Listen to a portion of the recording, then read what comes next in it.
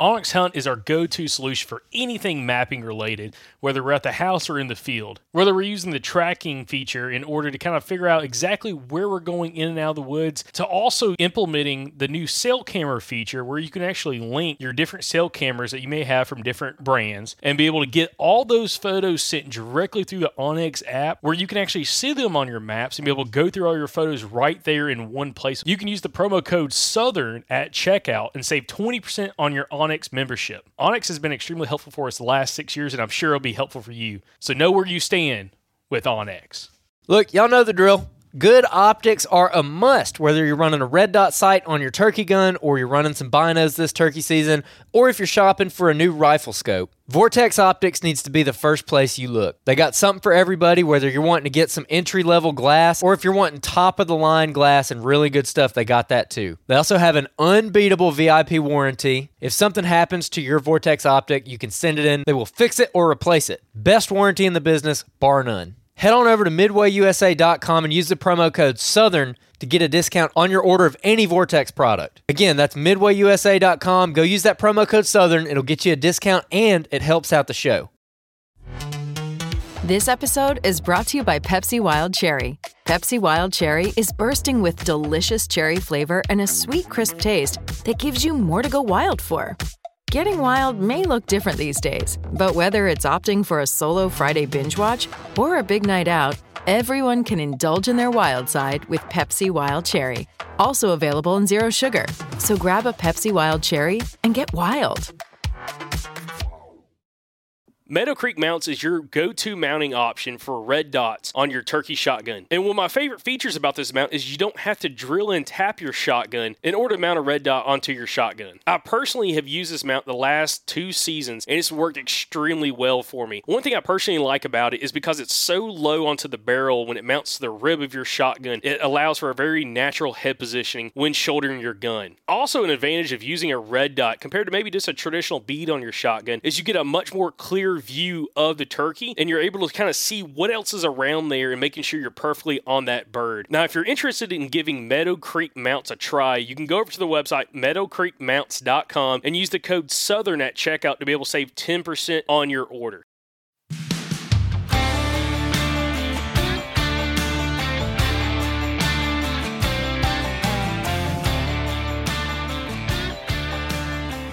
Welcome back, everybody, to another episode of the Southern Outdoorsman Podcast. We're sitting here for this outro. I got the Ginger Bow Hunter here next to me. How you doing? What's going on, everybody? Super fired up.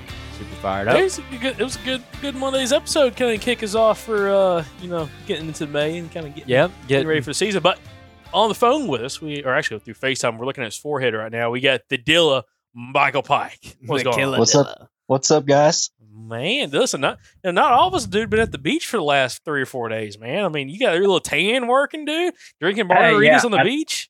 I have a really nice tan going on, and what's funny is I got to work 4 days, and then I'm headed back for another 4 or 5 days. Hey, there you go.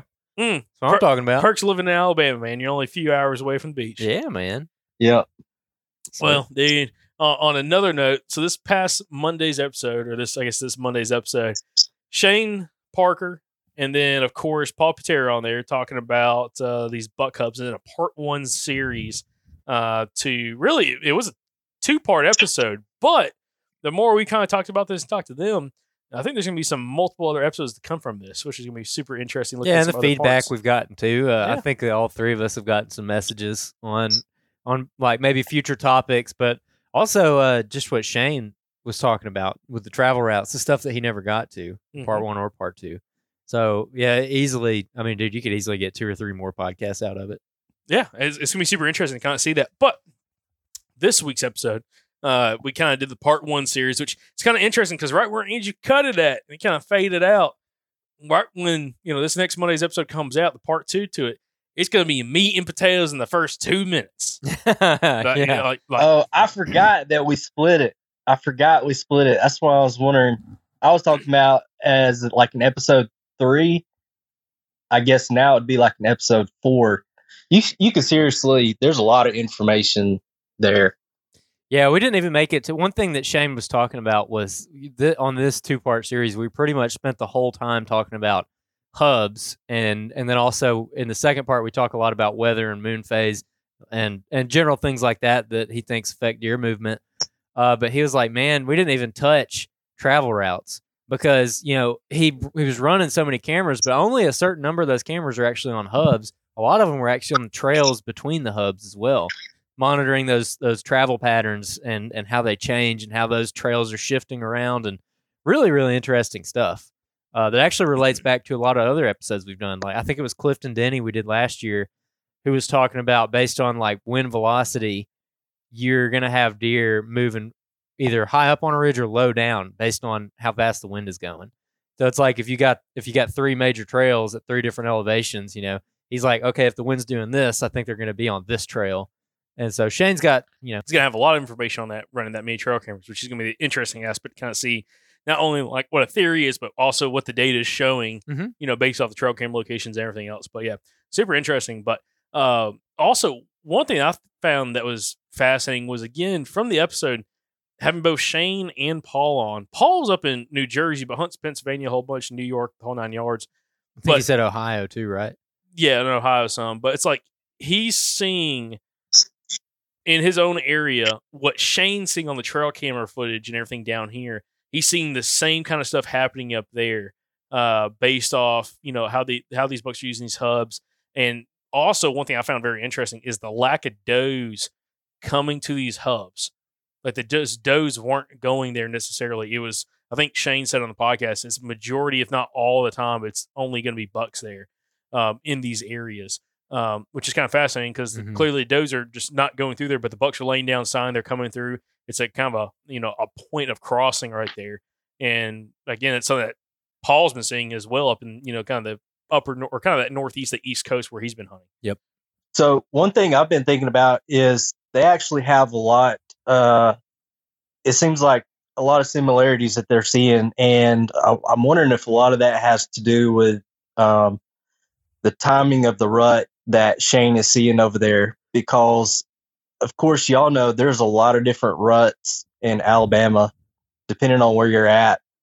And some of the breeding dates, they basically say that, let's say a majority, like, Black Warrior, for instance, is kind of like the middle of November. But then you have the outskirts of the national forest, which are hitting in, late December. And I'm wondering if we're going to find some in these actual ruts, I guess, are happening. And if that would potentially change our thoughts on the moon. And I'm wondering if it just so happens that it lines up with those particular areas. And if we would see any differences in, say, an area where the rut's hitting, the end of the month or the first of the month versus the middle of the month and things like that. No, I think that's interesting. And on the aspect of, both areas that, where these guys are coming from, both have that very similar rut time frame. Like you said, it would be interesting if that same movement and kind of travel patterns and everything still relates to areas outside that. I still think it would, but also I'll say this. I think one interesting aspect of like where both of these guys are hunting at, in a generality, I know they both hunt some areas that aren't big woods, but both of these guys kind of in this conversation is talking a little bit more kind of big wood setting.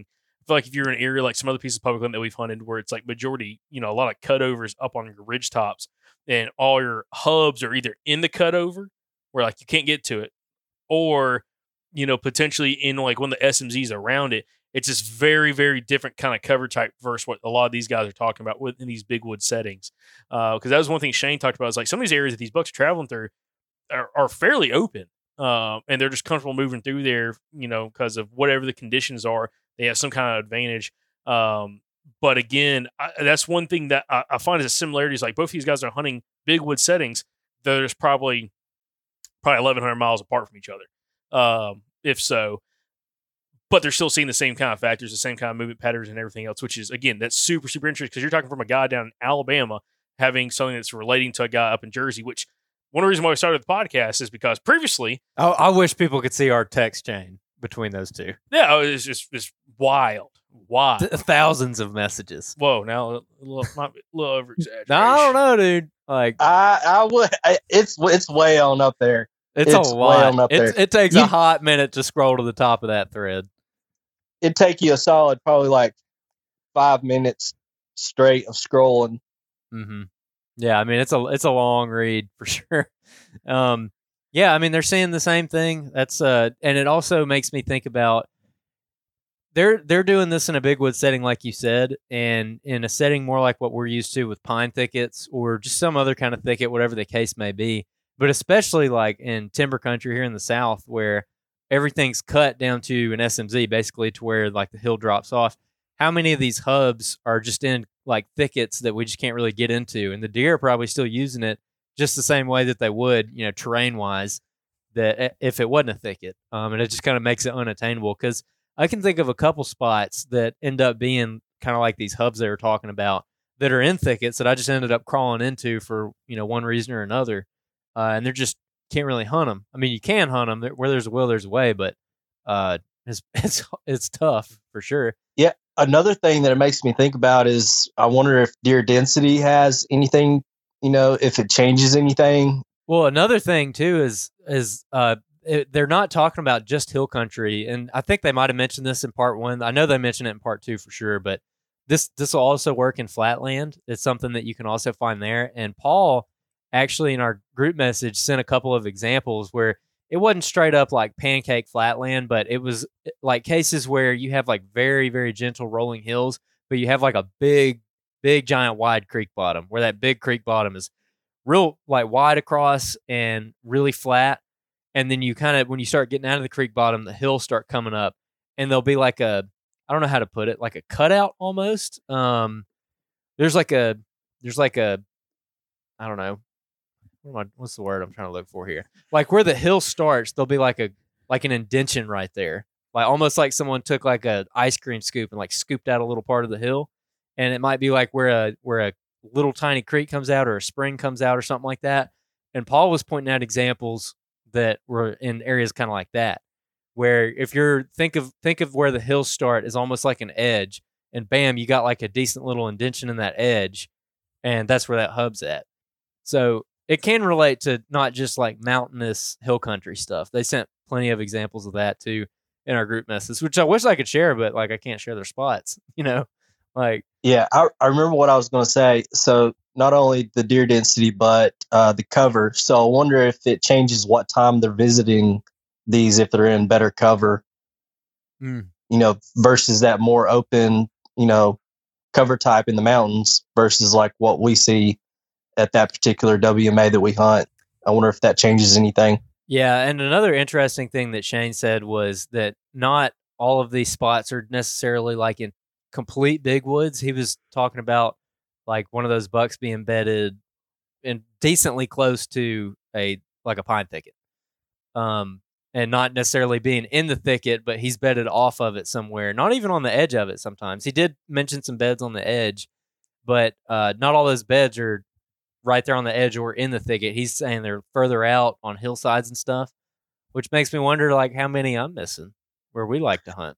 Hey, we need to go back and look at that one camera where I had all those bucks. Remember the camera I forgot from the previous year? Yep. We need to go back to that scrape and figure out if it lines up or not. Oh yeah. Yeah, we could. That'd be fun. Yeah, it just makes me like go back and evaluate a lot of this stuff. It did make me think about when me and Jacob were scouting the new area that we're going to start hunting this fall a couple weeks ago, and it made me realize kind of what we did wrong was we kind of blew past a lot of these hubs, and their scouting style, they're talking about like, man, they really narrow down on an area, and when they find something interesting, they really focus in and scout that area out really hard. We're like, okay, cool rub. Oh, there's a scrape. There's another rub. Let's keep going. And we're trying to get to that like big point or that big saddle up on the hill. And we go to that spot and we look around, and then we're like, okay, here's a bench down here. Let's go look at that bench. And we never really took the time to slow down and really just like look around an area and figure out exactly what's going on in that one area. Right. Which is something I think we're going to have to do next time we go in there for sure. Yeah. That area that I got the big bucks on camera this past season, it's the same ridge system that I've hunted previously, but I hunted basically at the other end. And what I ended up finding out is there's a whole lot more sign where I was hunting before. And it's kind of making me think maybe that's where I should have been focusing more of my attention on, where that sign was, because I found good big rubs, lots of scrapes. I know for a fact that that's where the does were. And what threw me off of there, hunting up there in that general area, was I saw 5 bucks that one morning when I was hunting, but they were all dinks. Like they were all like these, a real small tight rack 8-point or down to a spike. But what I'm, kind of thinking is maybe that's the area that I should have been focusing on and should have put the cameras up there, because just because that one day, all I saw was 5 little young bucks doesn't mean that those big bucks weren't in there, because I mean, the sign was there. Where I put the camera at, there really wasn't any sign. So I think I'm going to have to revisit that area and, put out more cameras in those locations where the sign was, because that could be my central hubs. Maybe I'm just on the outskirt, maybe I'm just picking them up here and there. So maybe that's closer to where their little core area would have been. Another thing that they talked about too was just the sign aspect. And this is where it can get a little bit confusing, I feel like, because they were like, don't rely too much on the sign. Sometimes the actual hub is like uphill or downhill of where that like real concentration of sign is, which I feel like, I don't know. I feel like they focus a lot on really subtle types of sign that maybe a lot of other people aren't keying in on, where it's like, oh, here's this giant scrape and I got all these big rubs right here down this hill. But you go up the hill and you've got 4 or 5 different sets of big tracks that are crossing each other. And like, that's the hub. And people are missing that spot up the hill because they're walking right through there and they're not seeing the same amount of sign that they just walked past. But guys like Paul and Shane, they're looking down at the ground. They're saying, okay, look at this huge track. Okay, here's another one. They're coming from 4 different directions, and they're swinging through in the spot that gives them an advantage where they can like look down here and see that, or they can catch the thermals coming up the hill and smell it. And that's the spot. And people are just, sitting, especially with bow hunting, dude. I mean, if you're 100 yards in the wrong direction, I mean, you might not even see the deer, especially where we live. Right. Yeah, I think that's a really good point. And there's a spot that comes to mind that I scouted up there just 2 weeks ago. There was a big back wall. I found like 4 or 5 big beds, and I found what I call what I basically think of as like the rubs that they're making, like whenever they shed their velvet or something like that, like around their beds, like whip rubs, pretty close by. Yeah, those little whip rubs. And I basically went further up the hill right there, and I found, just one little scrape. But where that scrape was positioned at, there was a drop off below it. There was a real thick thicket that they couldn't come through, and so they had to go through this little gap right here before the ridge opened up. And I think that right there would have been like an overlooked spot, if you didn't, sit there and think about, what was going on here. Yeah. Man, and when it comes to scrapes too and hubs, one guy who we interviewed late last year who I think was like really onto something with this, Baxley. Baxley killed he's killed a mountable buck. He's killed a couple really nice bucks 3 years in a row in like the same week on scrapes. And just going through that, we did that episode somewhere around Christmas last year. And that's one to go back to listen to if you're interested in the subject, because just the way that he's talking about it, he has consistent success on scrapes every year, and especially because he's done it 3 years in a row on the same property. I feel like that's enough. We're like, okay, he's definitely onto something. It's not just luck. Like, you're not going to get lucky on that big of a deer 3 years in a row the same week, Right. Hey, another one that I'd mentioned to Jacob the other day was when we interviewed Greg Skufka and Bill. Bill Vale. Bill Vale. They had some really good information on those scrapes and when those basically occurred. Yeah, Greg Scuff, that was another interesting one because that episode, I'm trying to remember, I think it was the Magic of the Licking Branch. Yeah. Was that the name? Licking Branch Magic. Licking Branch Magic. I think that's the name of his book, isn't it? Yeah, I think so. Okay. But anyways, yeah, Mike, that is a good point because, yeah, you did bring that up a couple days ago when we were discussing about some of these topics.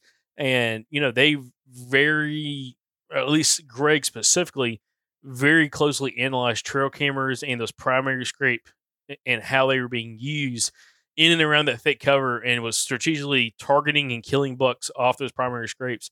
And he was setting those scrapes up. He was personally setting up those mock scrapes in areas where the deer are extremely comfortable coming into them and checking them inside some thick cover, but he could sit with his bow just on the outside of that thicket up in a tree stand and be able to shoot down into that primary hub or that primary scrape area.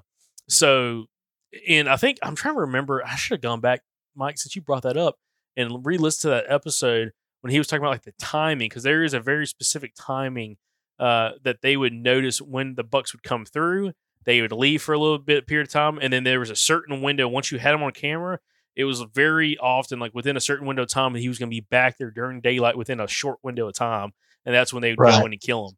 And it's like, yeah, how could that be used potentially, like taking that amount of that knowledge versus what Paul and also Shane's doing, running these cameras and kind of seeing where these hubs of activity are at and going in there and kind of doing that as well when you understand more of the travel aspect. Because that's one thing about Greg, I felt like, at least rethinking about that podcast, he wasn't too worried about, I don't think, so much about the travel of the buck. He's just kind of putting that scrape inside the thick cover. The buck was going to come to it just naturally because there's does in the area.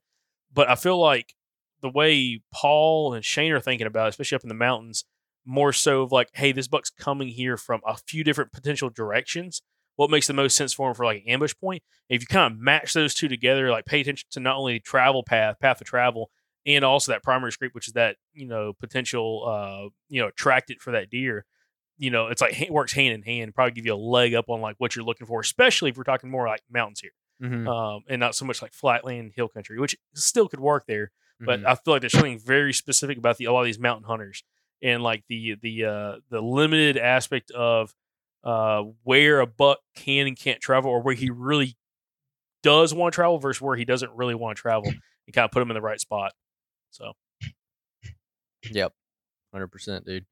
Also, another interesting thing is the aspect of catching these bucks as they're kind of checking in with the does, which, Michael, I think you might have brought up in this episode where you're saying, hey, like a month before the rut comes in, like we get bucks swinging through almost like they're, I don't know, like scouting it out. They're coming and hitting those doe groups, and they're like, okay, who's ready, who's not, where are you at, who all's in this doe group, I guess. And I think Shane talked about that and kind of brought it up a little bit, but I'm really interested to hear Shane talk more about the doe group stuff too. Because he did talk a lot about, I can't remember if it was in part 1 or in our text messages or what, but he was talking a lot about tracking doe groups and monitoring individual doe groups. And actually the first time that Shane messaged us, which was last year, talking about this subject, he was talking about, hey dude, I've got 9 different doe groups sectioned off, and this doe group's over here, this doe group's over here, and those home ranges like kind of overlap a little bit, but they're like in their distinct areas. And he was talking a lot about tracking those individual doe groups, which I find super interesting. That he was able to narrow down, like, this doe group lives in this drainage and they spend most of their time here. And he was able to narrow it down and define where those are at. And I feel like that gives you a leg up if you're like, okay, this doe group's here, this doe group's there. If I'm going from this group to that group, how am I going to do it? If he's a buck cruising through there for travel. Yeah, for travel.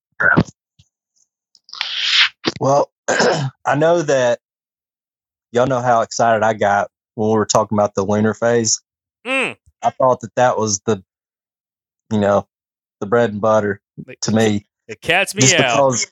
Just because of how much he talked about the visits increased, like what do you say, like a 200% increase? Yep. I mean, it was just that kind of blew my mind. Like I knew it was there, I was seeing it, but I've never really ran that many cameras, and to see that's how it was kind of across the board was really eye opening. And another thing was that for the full moon, didn't he say that most of those were at night, or all of them just about were at night? And then with the new moon, they were like mid-morning to like midday, mid-afternoon. Well, I'll say this, Pike. That's coming out on part 2, coming out on Monday. So, jumping ahead here, but yeah, no, you're right. No, you are right there. Kind of like what he was talking about, and like for timing wise, for hunting purposes, how one would probably be a better bet than the other, which kind of I think went hand in hand with what we talked about a couple weeks ago with you and that card pull you pulled. Is like there was a specific pattern around that new moon / full moon, and there was like a better opportunity based on one of those lunar patterns, at least based off that one camera that you pulled. Right. I bet that there's going to be a lot of listener success stories related to their podcast that we did with them. Oh, I really do. Well, especially when you can narrow down that kind of timing. Mm-hmm. I really do. I really think that there's going to be some success stories from that. Yeah, because we talked about in part 2 the window of time. There's a very specific window of time that movement increases and when you should be out there. And now, who this comes back to, you just mentioned Bill Vail. That's exactly what Bill Vail talked about when we interviewed him, Mike, and you sat down and talked to him. Like there's a very specific, like you can look at it on the one we dropped or the one we didn't drop. Did we drop that one, Mike? I can't. Y'all did a big long one with him that never got dropped. We did the video, and remember the video kept messing up. Yeah, when we were doing the editing. Mm-hmm. So re-explain this, like what Bill Vail talked about. Oh, no, I can't really re-explain it. You really no, you can't. But there's a window time. This what Bill Vail talks about. What we would need to do is do like an episode with Bill and Greg, and then Shane, and I mean just see how much of it kind of overlaps. Yep. Well, Bill has his lunar calendar that he's developed, and he can look at the calendar every single year and look at based off new moon and full moon of there's a 4 days on the front end, 4 days on the back end, so roughly an 8-day window of time that you go out there. It's like you can only hunt a few days a month. You need to hunt inside that window of time and not necessarily worry about anything else, whether it's the rut or not. Like there's gonna be a spike of movement. And per what we're going to hear about in part 2 with Shane, he kind of starts getting some of this based off his own data with the 170 cameras. Which, not to get too sidetracked here, I want to mention this real quick. There were some people on social media about this episode that were giving him all kinds of hell. Like, why the hell would you buy 170 cameras, run them in 800 acres, and all this stuff? What people don't know, Shane was part of a study for a university that I don't think we can disclose quite yet because there's still some stuff going on and all that kind of stuff they're trying to figure out. When we say study, we mean study. I mean like an actual study. Literally like study. An actual study. And that's how he was able to get a lot of these trial cameras and be able to run them for this university to be able to do all this stuff, kind of on the ground. So if you're wondering, how did Shane spend $15,000 plus on trail camera gear? He didn't necessarily. He got, he's got his own cameras, which I think he was running a lot of his own. I think he says he's got like 60, 65 of his own cameras. And the other ones are kind of part of the study, but he was able to kind of use all that data, and they wanted specific data from the studies, and then Shane was able to do with whatever he wanted to when it came to the actual data collection and looking at a lot of these different aspects, like running the weather stations and stuff at some of these different camera sites. But I just want to put that out there for people. Again, it's not like Shane, I don't know. Shane probably is a baller. He got 65 cameras. I mean, dude balls out. Yeah, no kidding. But that's again, a lot of cameras. But he was part of a study, and that's why they're trying to do this concentration on deer movement and trying to figure out what's going on there. So I just want to put that out there. That's, again, all the people that were on social media that said, like, they were like, that's the dumbest thing I've ever heard of. Clearly, they didn't listen to the podcast about like what was learned, because my thing is this episode, these episodes with Shane and Paul aren't about like you should go run 170 cameras. That's not what we're trying to talk about. What this whole point of doing these episodes is about is what they have learned what Shane has learned based off doing this, and what are the takeaways for us as the hunters. Yeah, exactly. It's not like you have to have 170 trail cameras to be successful. That's not what we're saying, and that's not the whole point of this episode. It's about what did he learn from doing this study, and it's still an active study. They're still working on it, but what has he learned from doing this that is takeaways for us as other hunters to be able to go out there and potentially implement some of these things that he's keying in on. Yeah, and hey, a lot of this too also has to do with, I feel like, hunter perception. So we're talking about moon phase here. It's like, okay, I saw a 200% increase on movement with moon phase. What is it? General deer movement, or are they just hitting scrapes more, or using certain travel paths more? Are they moving the same amount, or just in different areas? And we've talked to some other people that are like, man, you get that mature buck on your camera, and he busts your camera, or you go in there too much, like he's gone. He's left, and he's not coming back. And you'll talk to great hunters who say that. But then you talk to guys like Shane and Paul, and they're like, no, really, it seems like they're just moving 15 feet and avoiding your camera. And Shane's like fanning those cameras out. And it's just interesting that, again, two different guys, two different parts of the country, seeing the same thing, where if that buck is comfortable there, it's like you can't get him to leave. He's going to stay there, and he's just going to keep adapting to your pressure. So it's probably the same way with how we hunt. If he's putting that camera at eye level and that buck comes by and sees that camera, he's like, well, I don't like that. I'm going to walk 15 yards behind it this way, or 15 yards the other way. And then you put another camera and he sees that one. He's just adjusting to that pressure. So I feel like that's another important aspect of this, where people are like, well, you're going to ruin your spot. Well, it doesn't seem like they ruined it, because they're tracking the same mature bucks this whole time. Think about the amount of pressure it takes to put out 170 cameras, even if you're not checking all of them, every week or whatever. But just, you got to run those cameras. He's running some of them pretty often. And then he's going in there and hunting on top of that. That's a lot of pressure that just he's putting on it. And it's public land, so who knows who else is in there. And he was talking about 4 or 5 guys coming past one of his scrapes on a regular basis. Yeah. Well, and then the buck coming in right behind him and making a scrape. Yep. Didn't he say that? Yep. Or come in and at least visit the scrape?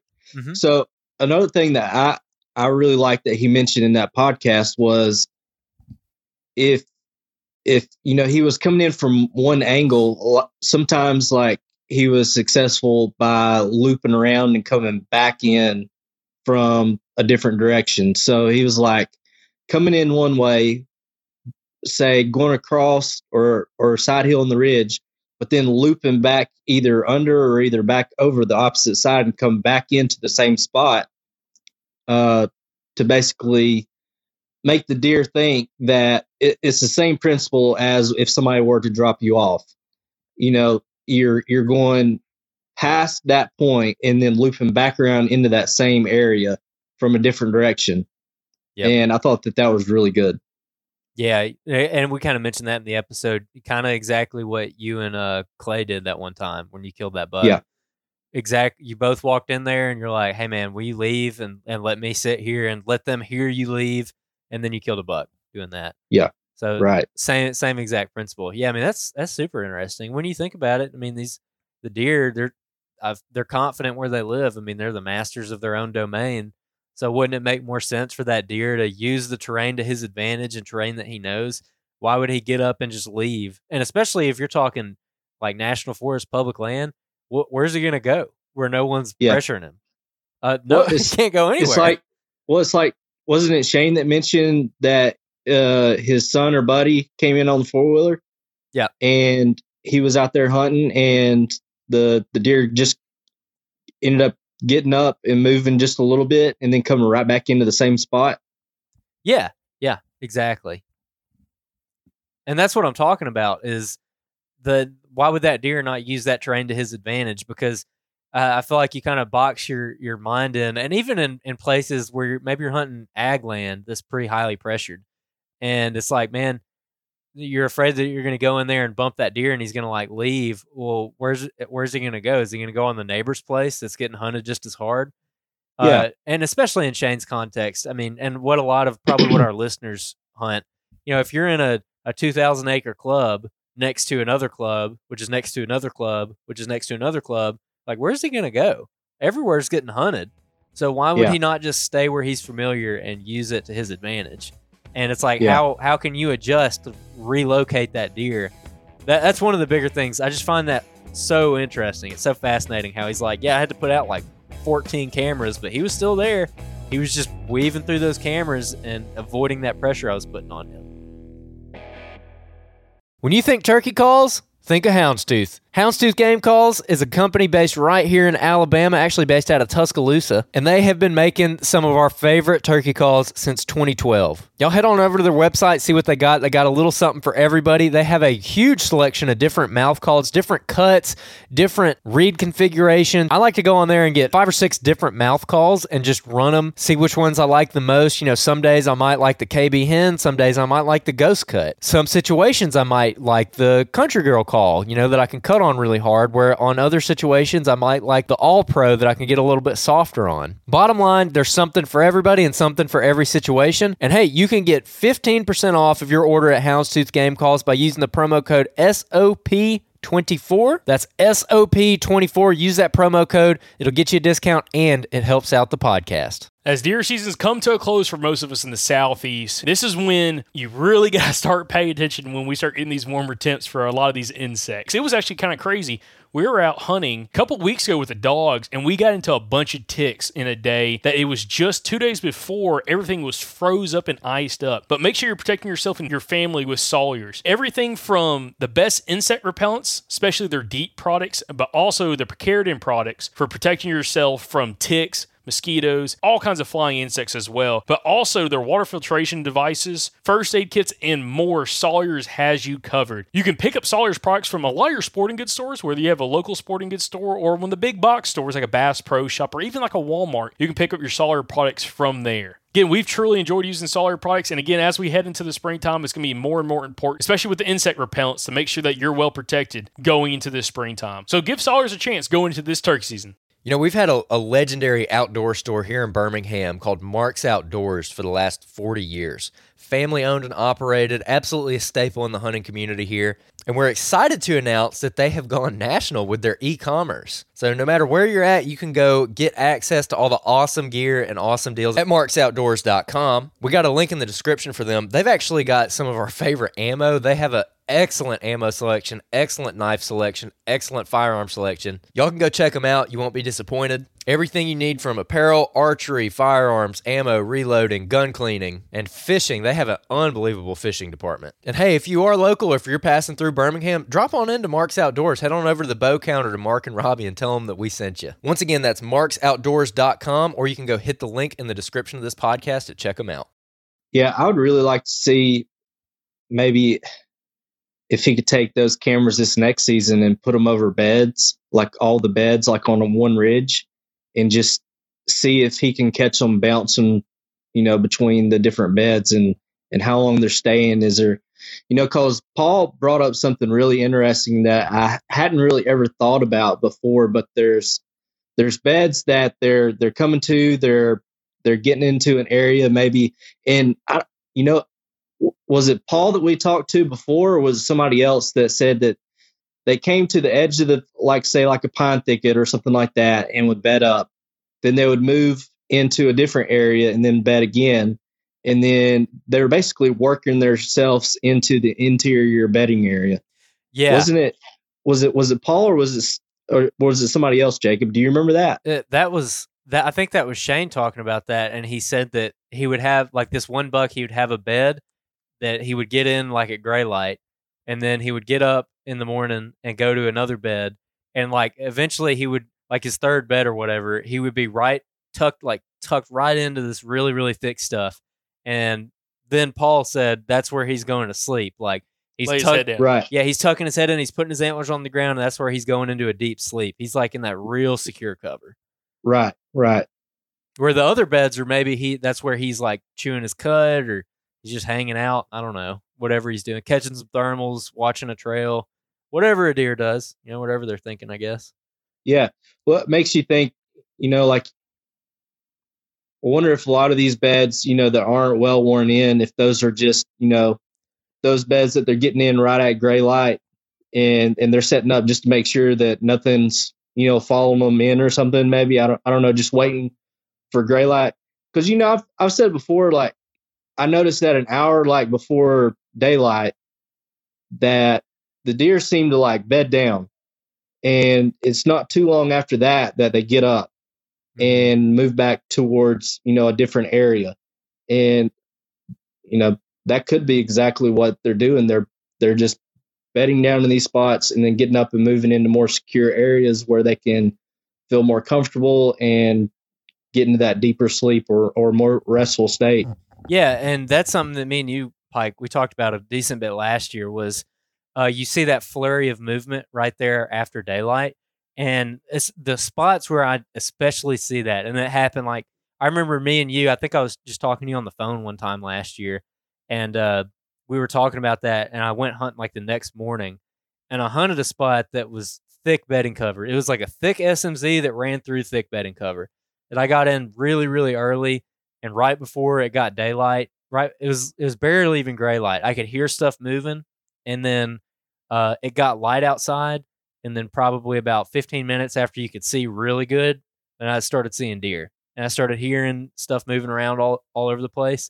And so, yeah, I think and this particular SMZ has a lot of beds actually in the SMZ along the creek. And it's not very thick, but it's like where they can go and they can feed under an oak and they can lay down. And they're 3 bounds away from really good cover. And it's one of those spots that get all day activity. And I had a camera in there on a little scrape underneath the red oak. And it was just like early bow season. It was like buck, daylight, like every other day. They're just 11 a.m., noon, 1 p.m. Like they're just always in there. And that's what I mentioned at the beginning of the podcast. It'd be interesting to see where we usually hunt if that activity was, less constricted to a certain time when the deer feels comfortable because they got that thick cover everywhere, so they feel more secure, more safe to feed around all throughout the day. Yeah. No, it's an interesting subject, dude. I mean, it gets my wheels spinning quite a bit. Yeah. And I like what you said too about some of those beds aren't as worn in. And on some episodes that people hear later, we'll hear from some people who are talking about finding these beds in that open stuff that are really like worn into the dirt, which I think Shane talked about that a little bit. But it's like they don't have any thick cover. These guys coming up in a couple weeks that we talked to, they don't have any thick cover, and so the bedding for them is super definable. It's a fascinating episode. So whenever they don't have the really good cover, are they bedding on the nastiest slope? Yes, they're bedding on the steepest thing they can find. And then I guess they have to. I mean, you basically. I mean, that's where I would go. Unless I could climb a tree. Which deer can't climb trees. I mean, that's where I would go is the nastiest slope. I mean, because you don't have the cover, so you don't have some kind of advantage over a predator. Yeah. And I think that same thing with the back walls. You got to have some kind of something to help you out to get you from, I guess, to keep you from getting killed. Yeah. Well, and that's what we'd have to think about. All these different areas we go. Sometimes you have cover, and sometimes cover is your main reason for bedding in an area. But if you don't have any cover, then you're limited. So you got to find something else that's going to benefit you. Which is why sometimes when they find them bedded to close to the roads, because that they may not have the cover where it's really beneficial towards them. Yeah. Well, last year in the place that we normally hunt, on 2 separate occasions, I found. We always talk about on that place. You just never find feed trees.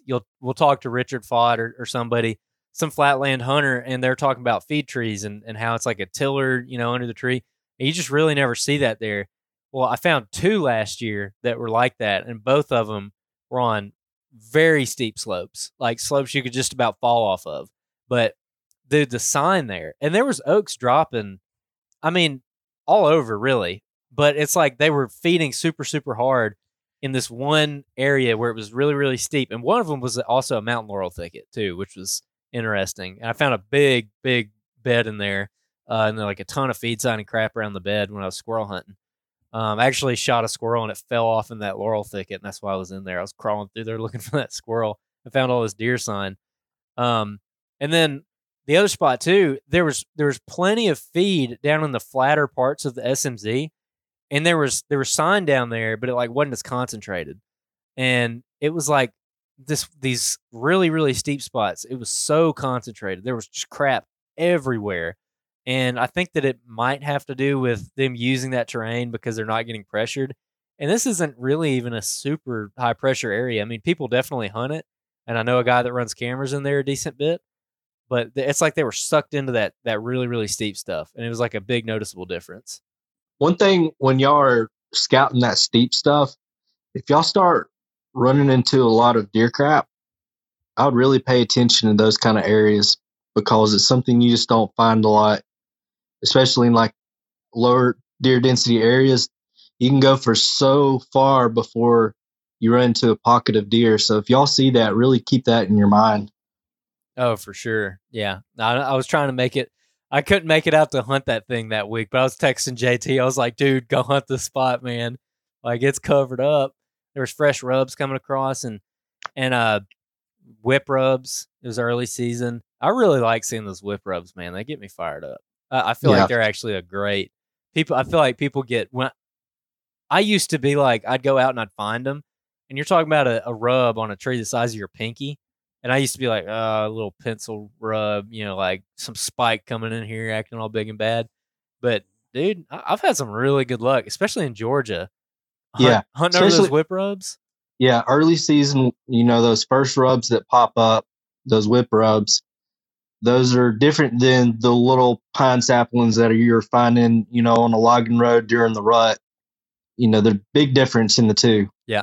If you find those little clusters of rubs that pop up in early season, those can be really good locations. Yeah. I mean, in Georgia, you hunting places where bucks are traveling to a dove field to actually go feed in a dove field. And I found like a line of those little whip rubs coming out of this bedding area. And sure enough, it was like early in the afternoon. It was like 2:00. It was way before dark. And I had bucks coming out on me. Well, another thing you were talking about is the whole idea of the bedding and how that bedding could differ based off areas with more open cover versus areas with like highly dense, highly intense cutting, like clear cuts have been done. Really, that's what it is. It's like just the density. And that's one reason why, I'm excited to, potentially be hunting an area that's a lot more kind of big wood setting. Still has cuts, like still definitely has logging activity, but it's nothing like what we've been used to, the past, at least for me, the past 8 to 10 years. So it'll be super interesting to kind of see if there is a huge change in bedding location and also just like where some of these deer actually, especially bucks, are like bedding at. And maybe not so much diving into a lot of that thick stuff, but bedding much more with a visual observation. And to me, it makes more sense. It makes sense like what Paul says and what Shane says is like them having multiple beds, especially talking a buck here, and like slowly working their way throughout the morning back into a place they're actually going to put their head down. But it makes a lot of sense to bed more in an area you have an observation or you can actually see. Because if you think about it, the deer's sight's pretty solid, but of course, smell and hearing's great too. With especially the number one sense can be their nose. But it's like if you bed with a visual advantage and also have some kind of like thermal rising or something in that spot, to me you have so much more of an advantage. As long as you're not going to lay your head down there, as this is a spot to chew your cud, that makes way more sense than diving off in that thick stuff where maybe you can smell something but you can't see crap.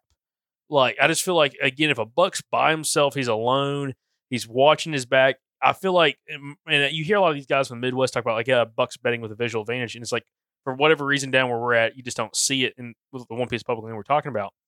But like where Shane's at and Paul's at, it seems like the more that big wood setting where you're in like mature timber, older timber, they're betting with a much more visual advantage. And the guys that we're going to have on from North Carolina, that's exactly what they say. It's 100% visual advantage. Like the number one factor is visual advantage. Every now and then they may find a really worn out bed that doesn't have like the greatest visual advantage, but most of them are always great visual advantage and it's looking straight downhill. They're not looking uphill. They're bedded where they're looking directly downhill, where that pressure is potentially going to come from, and with their back to some kind of structure, whether it's a down tree, it's a blow down, it's a mountain laurel thicket, rhododendron, whatever. They're just going to be right there on the edge of it, and then looking downhill.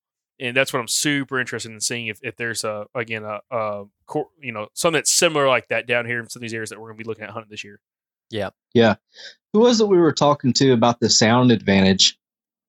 Was that Bill Thompson or was that somebody else? That might have just been us talking from the GPS studies because we were finding in some of these areas of more intense logging that the deer are just like going into a pine thicket and just bedding randomly throughout that pine thicket all the time. And we're like, they can't see anything.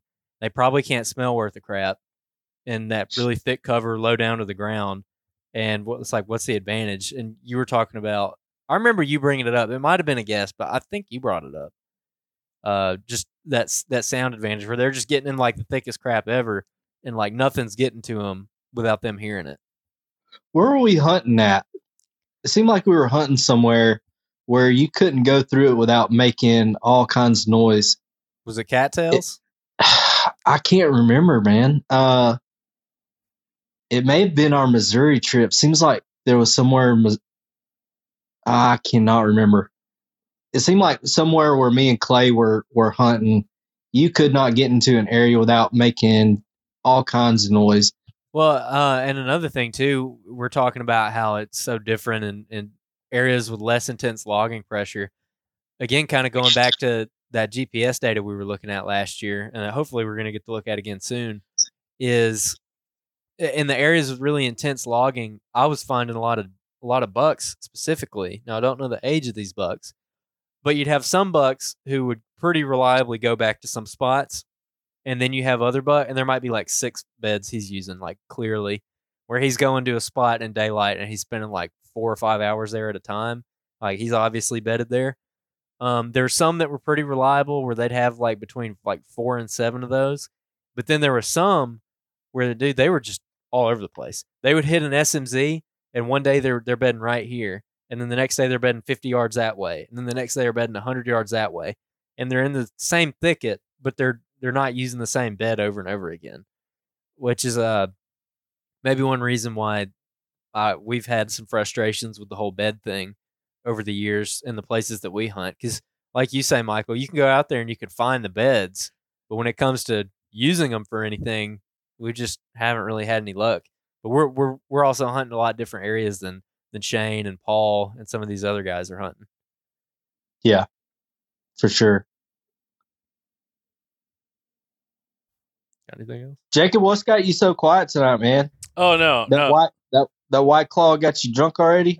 Yeah, we tore it from the floor up. No, I've been contemplating just to me. There's a lot we talked about so far on this, but there's gonna be a lot for next week after this part 2 comes out. Yep. That I'm super interested in discussing. But like, I don't want to mention any of it now because like it hasn't been talked about yet. Yeah, there's a lot of it that like dew point. Very oh, interesting. you said it, bro. You said it. A little teaser. It's their reward for listening to the outro this far. Yeah. Anyways, there's stuff like that I'm super interested, but like I don't want to discuss it right now. I want to like discuss it next week after the fact. Yep. Definitely. And that's one reason I'm like, okay, like because if I say something, I'm like, well, I'm just gonna like say what's going to be coming out on Monday, but not in like as probably great of a explanation of what's going to be discussed. I don't know. My thing is, I now think more and more, you know, this one piece of public land that we've talked about in the past, like I think there's just an anomaly there, kind of like what some of these bucks are doing. But I'm starting to think more and more, like the older the buck is, he's betting. It makes more sense after talking to a lot of these guys. It makes more sense as a buck gets older and he's more and more of a loner. He's betting more and more with a visual advantage.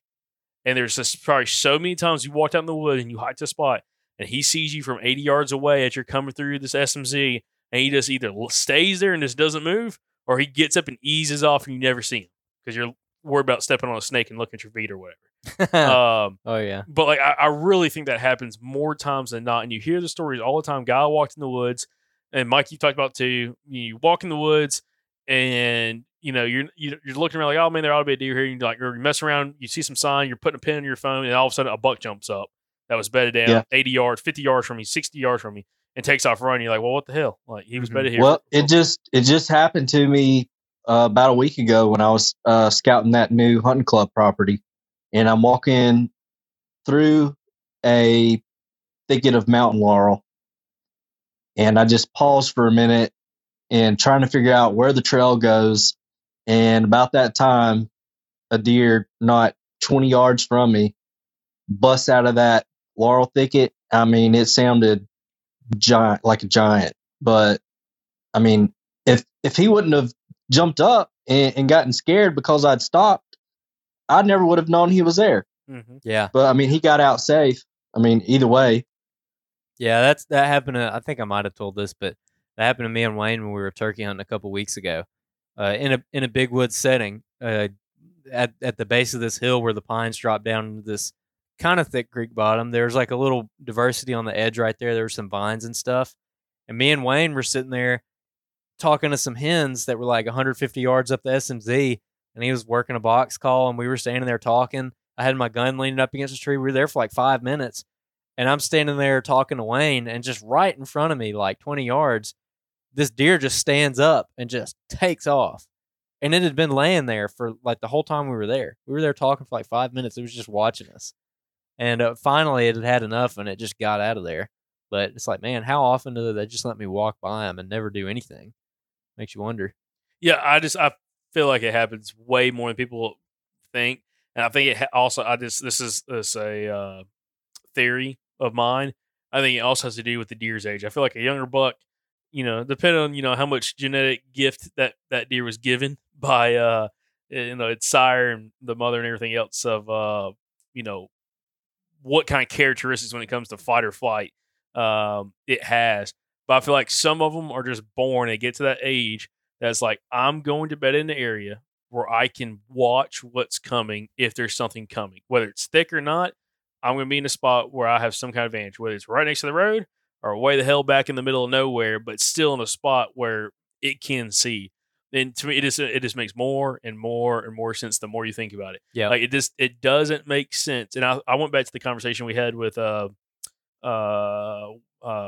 Bill Thompson from Spartan Forge last year in the first episode, where we kind of were hammering him on, he was saying pretty much all these bucks are bedded in areas, especially these older deer, in areas that have, more open cover, or in an area that looks like he's bedding with a, visual advantage. And we kept, hitting on him like, dude, well, what about, excess hunting pressure? We've seen them in the thickets and blah, blah, blah, blah, blah. And it's the more and more I think about it, it's like, I feel like maybe they go in those thickets to maybe like truly lay their head down. Mm-hmm. But like, it doesn't make sense. If I'm just chewing cud, why would you chew cud in the middle of a thicket where you can't see anything around you? Yeah, you might be able to smell something, you might be able to hear it, but to me, it just makes more sense, especially an older deer, get to the edge of that stuff and bed up where you can see something. Yeah. Well, it makes complete sense. I mean, if you think about it, if I was awake, I would want a visual advantage. If I was asleep, I mean, we set alarm clocks to wake us up. Mm. I mean, it's sound. So, like, if you go to thicker cover, you're getting in there for you to be able to hear something coming. It just makes complete sense. Yeah, definitely. Yeah, and you can go so deep with this stuff. And how many like really good hunters have we talked to who are talking about, yeah, man, those big bucks, they sneak out. They don't go busting out like you're jumping at that 2-year-old buck, that basket rack, and he's tearing out of there as fast as he can.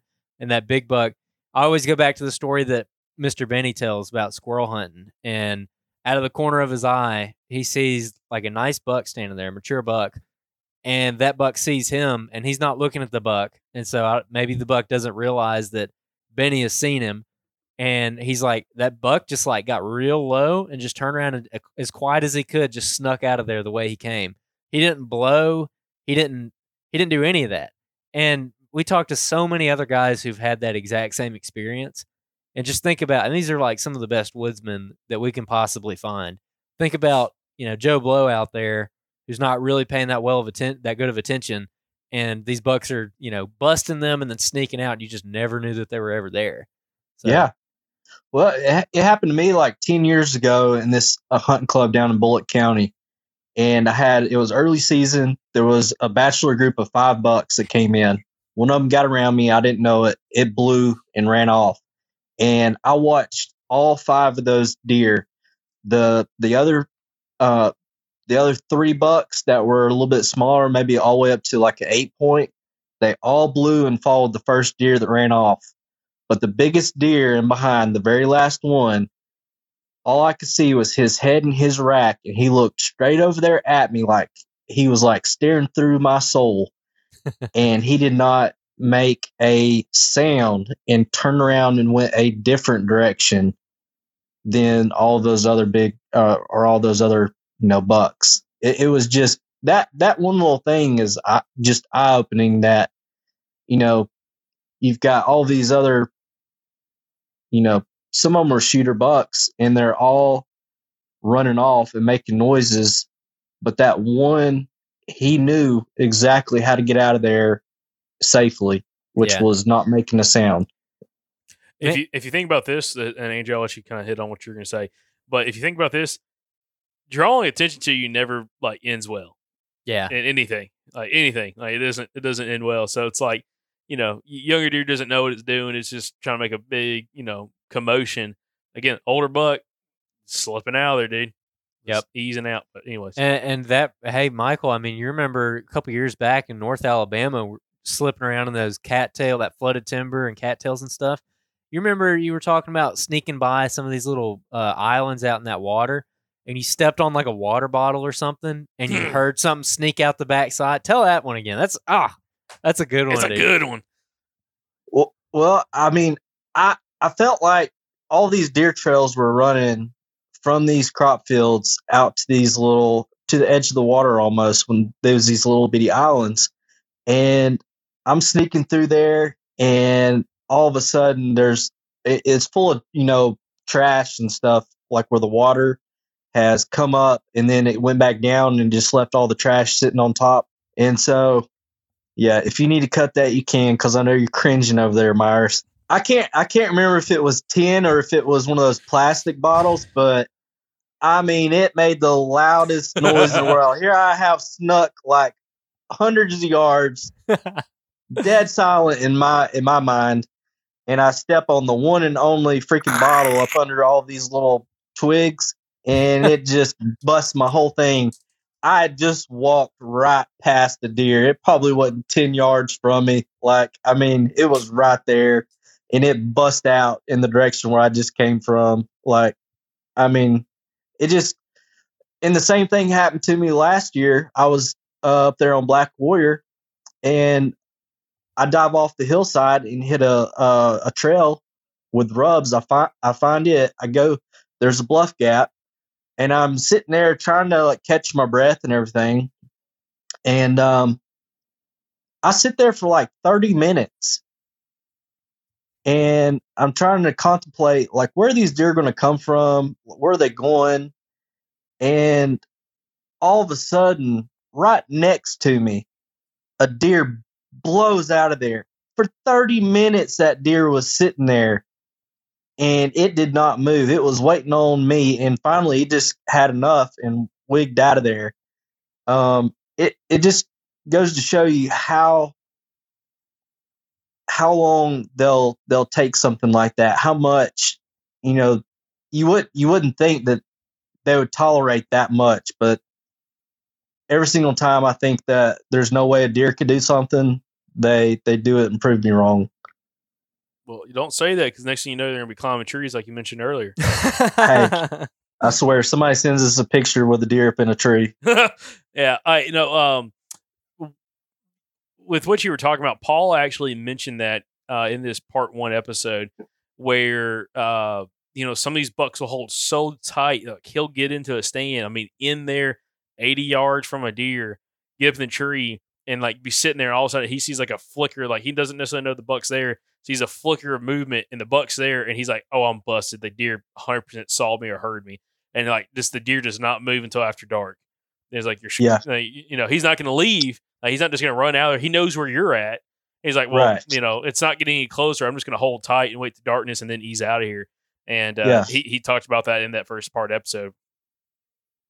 Yeah, it's crazy to think about, which we've talked about it the past couple of years.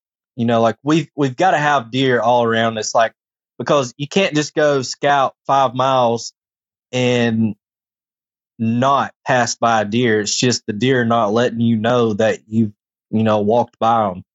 I mean, there's no telling how many times we're usually in there and we're in the right spot, especially at that WMA that we hunt a lot, that has a lot of cover. There's no telling how many times we are hunting in the spot that we should have been hunting at. We're just either our access was wrong, they heard us, saw us, and they're just holding tight, just like you mentioned. Yep. I don't know, man. It's interesting. It is super, super interesting. I now believe and have the understanding. And this is kind of funny because, again, a year and a half last year, like less than a year ago, I didn't really see this as being a fact, at least in some of the areas that we hunted on. But now, after thinking about it, and some of these older, mature bucks that you might get on camera, like they've got, dude, you can't live your whole life laying inside of a pine thicket, quivering at the side, at the thought of someone hunting you on the outside of it. Like the deer is going to have to be in an area. He's got all the foods. He's got the food. He's got the water. He's got the cover. But he's bedding in an area with some. It just makes sense bedding in an area with a visual advantage, and you just don't see that deer because he sees or hears you coming long before you get there, or long before you even think about necessarily setting up, and that he's already slipping out there. I mean, Mike, you said that last year, 2 years ago, buck in one of those areas off that piece of public land was across the drainage. You were walking in or setting up a stand or something, and the buck got up from the other across the drainage from you and was bedded on the edge, and he just kind of got up and was gone before you got a good look at him. I don't know if that was from 2 years ago, 3 years ago. Yeah, that was the spot that that Andrew went in and put all the cameras. Mm-hmm. Yep. Hey, that area, I was just about to actually bring up that area. I loaded up this one thicket with cameras. I stuck several cameras across this thicket on good travel corridors that were proven they had buck sign on them. We'd seen deer on them in the past, and I was expecting to have very consistent deer movement, but buck movement too, because we're like, well, they're in these thickets. And I did get a lot of bucks on them, but that buck movement significantly increased during the rut, which obviously is expected. But I got so few buck pictures outside of the rut in those same spots where I was like, okay, well, the deer they're supposed to be in this thicket. Why are they? If they're really like living in that thicket, I think I should have had them more out, not just in the rut. Which maybe I was on the wrong trails. It goes back to you're looking at a like 10 square yard area, so you really don't know what's going on. But also, I mean, from the studies that we looked at, I mean, how tight were some of those core areas? Like, I mean, what we were talking about, just yards, like not literal yards, but like, 50 yards wide or something like that, or a 50-yard area, and the deer was staying in there the whole time. And I mean, it's the same thing. They just outside of the rut. I mean, these more mature deer, they're not going and covering ground like a lot of the younger deer are. They're completely fine as long as they have everything that they need. Well, that's why I'm excited to see what Shane's got. Kind of getting back to Shane's episode for a part 3 episode talking about travel and what he's seen from running that many cameras on these bucks that he's been tracking not only from early season but during the rut and postseason, and how much their movement actually changes after running that many cameras in an area where he's got different bucks kind of living, in that 800 acres and traveling through there. I'd be very curious. If you know what I'm saying? Yeah. Because, I mean, Mike, it makes sense what you're saying, but I'm curious to see what his data shows based off what he was seeing on trail camera, too. Well, I'm curious also to see if there's any difference between what we're seeing in thicker cover and what the cameras are picking up in a more mountainous area where there's not like a bunch of thickets. I wonder if it matters to them as much, or if they're used to being in that kind of terrain in that area. I wonder if they move more or less. Oh, I'd love to know. Oh, that's a good point. Yeah. No, that is a good point. About maybe potentially, this is a theory, maybe potentially in the mountains, they got to move a little bit more to get all their resources versus maybe hill, country, flat land, but areas with a ton of diversity, ton of food, thick covers. Like they don't have to travel so wide, and their home range and core area could be much, much tighter at certain points of the year. I'll tell you my theory right now on that thicket I just mentioned. There was several nice bucks, really nice bucks in there, but there was one buck that was like a big deer. Big old slammer. Yeah, one of the biggest deer I've ever gotten on camera out there. And he, to my surprise, I kept getting him at like midnight and 1 a.m. I mean, smack in the middle of that thicket. I'm like, what are you doing in there? You're supposed to be frolicking in the open hardwoods and stuff in the middle of the night. Like, but he's dead in the middle of this thicket in the middle of the night. And I think what it was is, I got two theories. Either he was bedding somewhere else and he was coming in there to visit does, or it's such a big thicket. Now I'm kind of thinking these does are concentrated in this one part of it, and he's almost like on a different point, on the outskirts, and he's just like swinging through when one comes in. Because JT got him on camera one of the 2 times we got him on camera during legal shooting hours. He was across the SMZ right next to a busy road that tons of hunters use and are driving down all the time. And he was working his way up an SMZ to go cross that road, going away from the thicket that I kept getting him in at like early in the morning, like right there at legal light. Going back to bed. Yeah, I guess going back to bed, he's about to cross the road, or maybe he was just going right on the road, or maybe bed right on the road. I don't know. It's just a total, it raised more questions than answers, that those cameras in the thicket last year. But all that being said, you could go in there and you could hunt that thicket, and if you could do it effectively, you could kill the crap out of some bucks. This is not to take away from the fact that if you go and if you're, peak rut and you go sit that spot with a rifle, and you got a little ground blind for like 3 or 4 days in a row, like you're gonna get a shot at a buck for sure, several bucks. So listen, I really think we need to put the buddy system to work this season and walk in, drop a person off, and keep going to another spot. Like, I don't know. I think that it would really work. Really good. Let the curiosity kill that buck, man. Yep, definitely. Well, I know a freaking perfect spot for it that I had Paul and Shane do a little map scouting for me and Jacob, so we got some spots to go look at that I'm pretty excited about. Especially there's one where the buddy system would be perfect. Awesome. Well, guys, got anything else? I'm excited for part 2. Real excited for part 2. Part 2 on Monday. Hey, Mike, listen, there was a couple listeners I saw when the outro came out last week, and then Monday's episode came out. And I think, actually, it might have been Mike Perry had shared the episode, and someone commented on there saying that they were excited to listen to it, but they hope it was worth the hype because Michael Pike was hyping up this episode.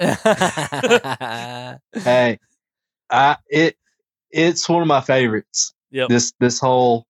That whole podcast that we did, definitely one of my favorites. If not my favorite. Absolutely. So again, part 2 comes out on Monday, guys. And again, write in, leave us you didn't hear on this first part because we didn't get to the outro or the very last part. I was wondering why. Yeah, Mike. I was wondering why nobody left us questions.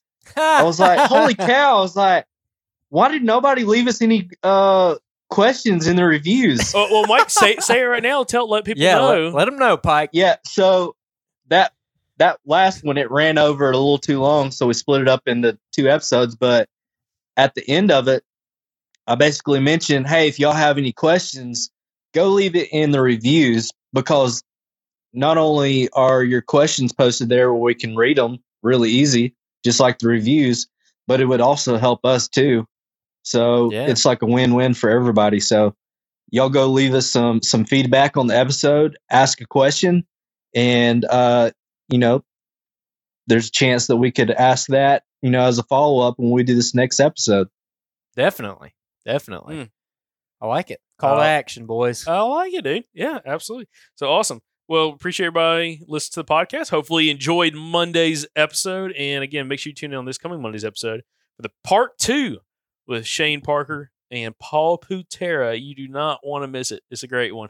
As Michael Pike said, and you hear it in the second part because he says it in this episode, this may be one of the better episodes or one of the best that we've ever done, especially in the part 2. So we appreciate everybody listening to the podcast. Thanks again. Like Mike said, go leave us some reviews, leave us some questions in some of the Apple reviews.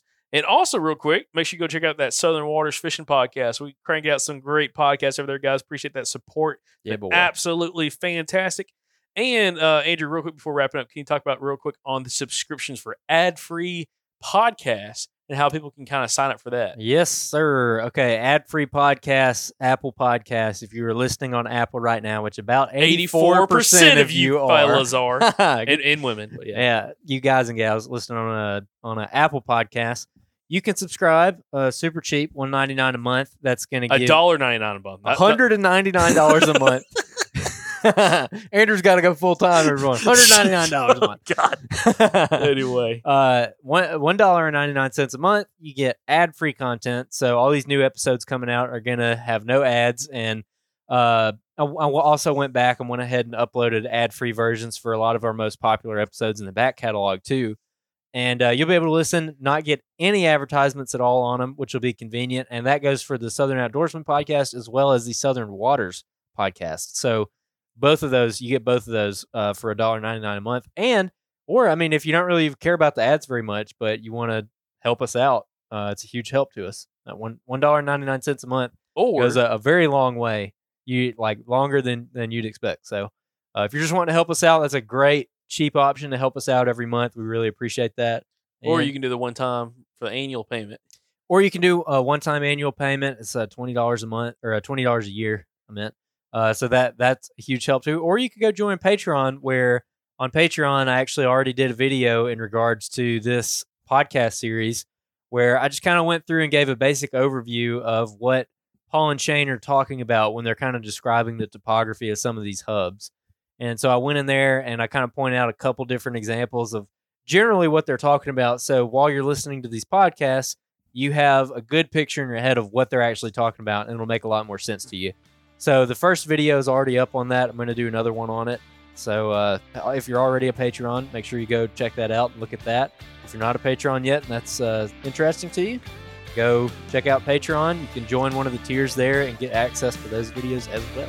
Patreon.com/The Southern Outdoorsman. Appreciate y'all's support. And as Michael Pike says on most episodes, y'all stay Southern.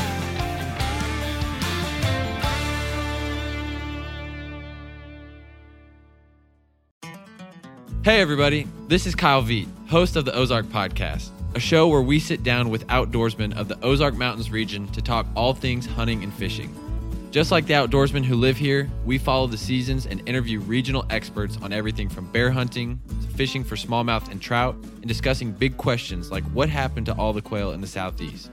If you're enjoying this show, then I know you'll enjoy the Ozark Podcast. You can listen to the show on all podcasting platforms and make sure to subscribe so you don't miss an episode.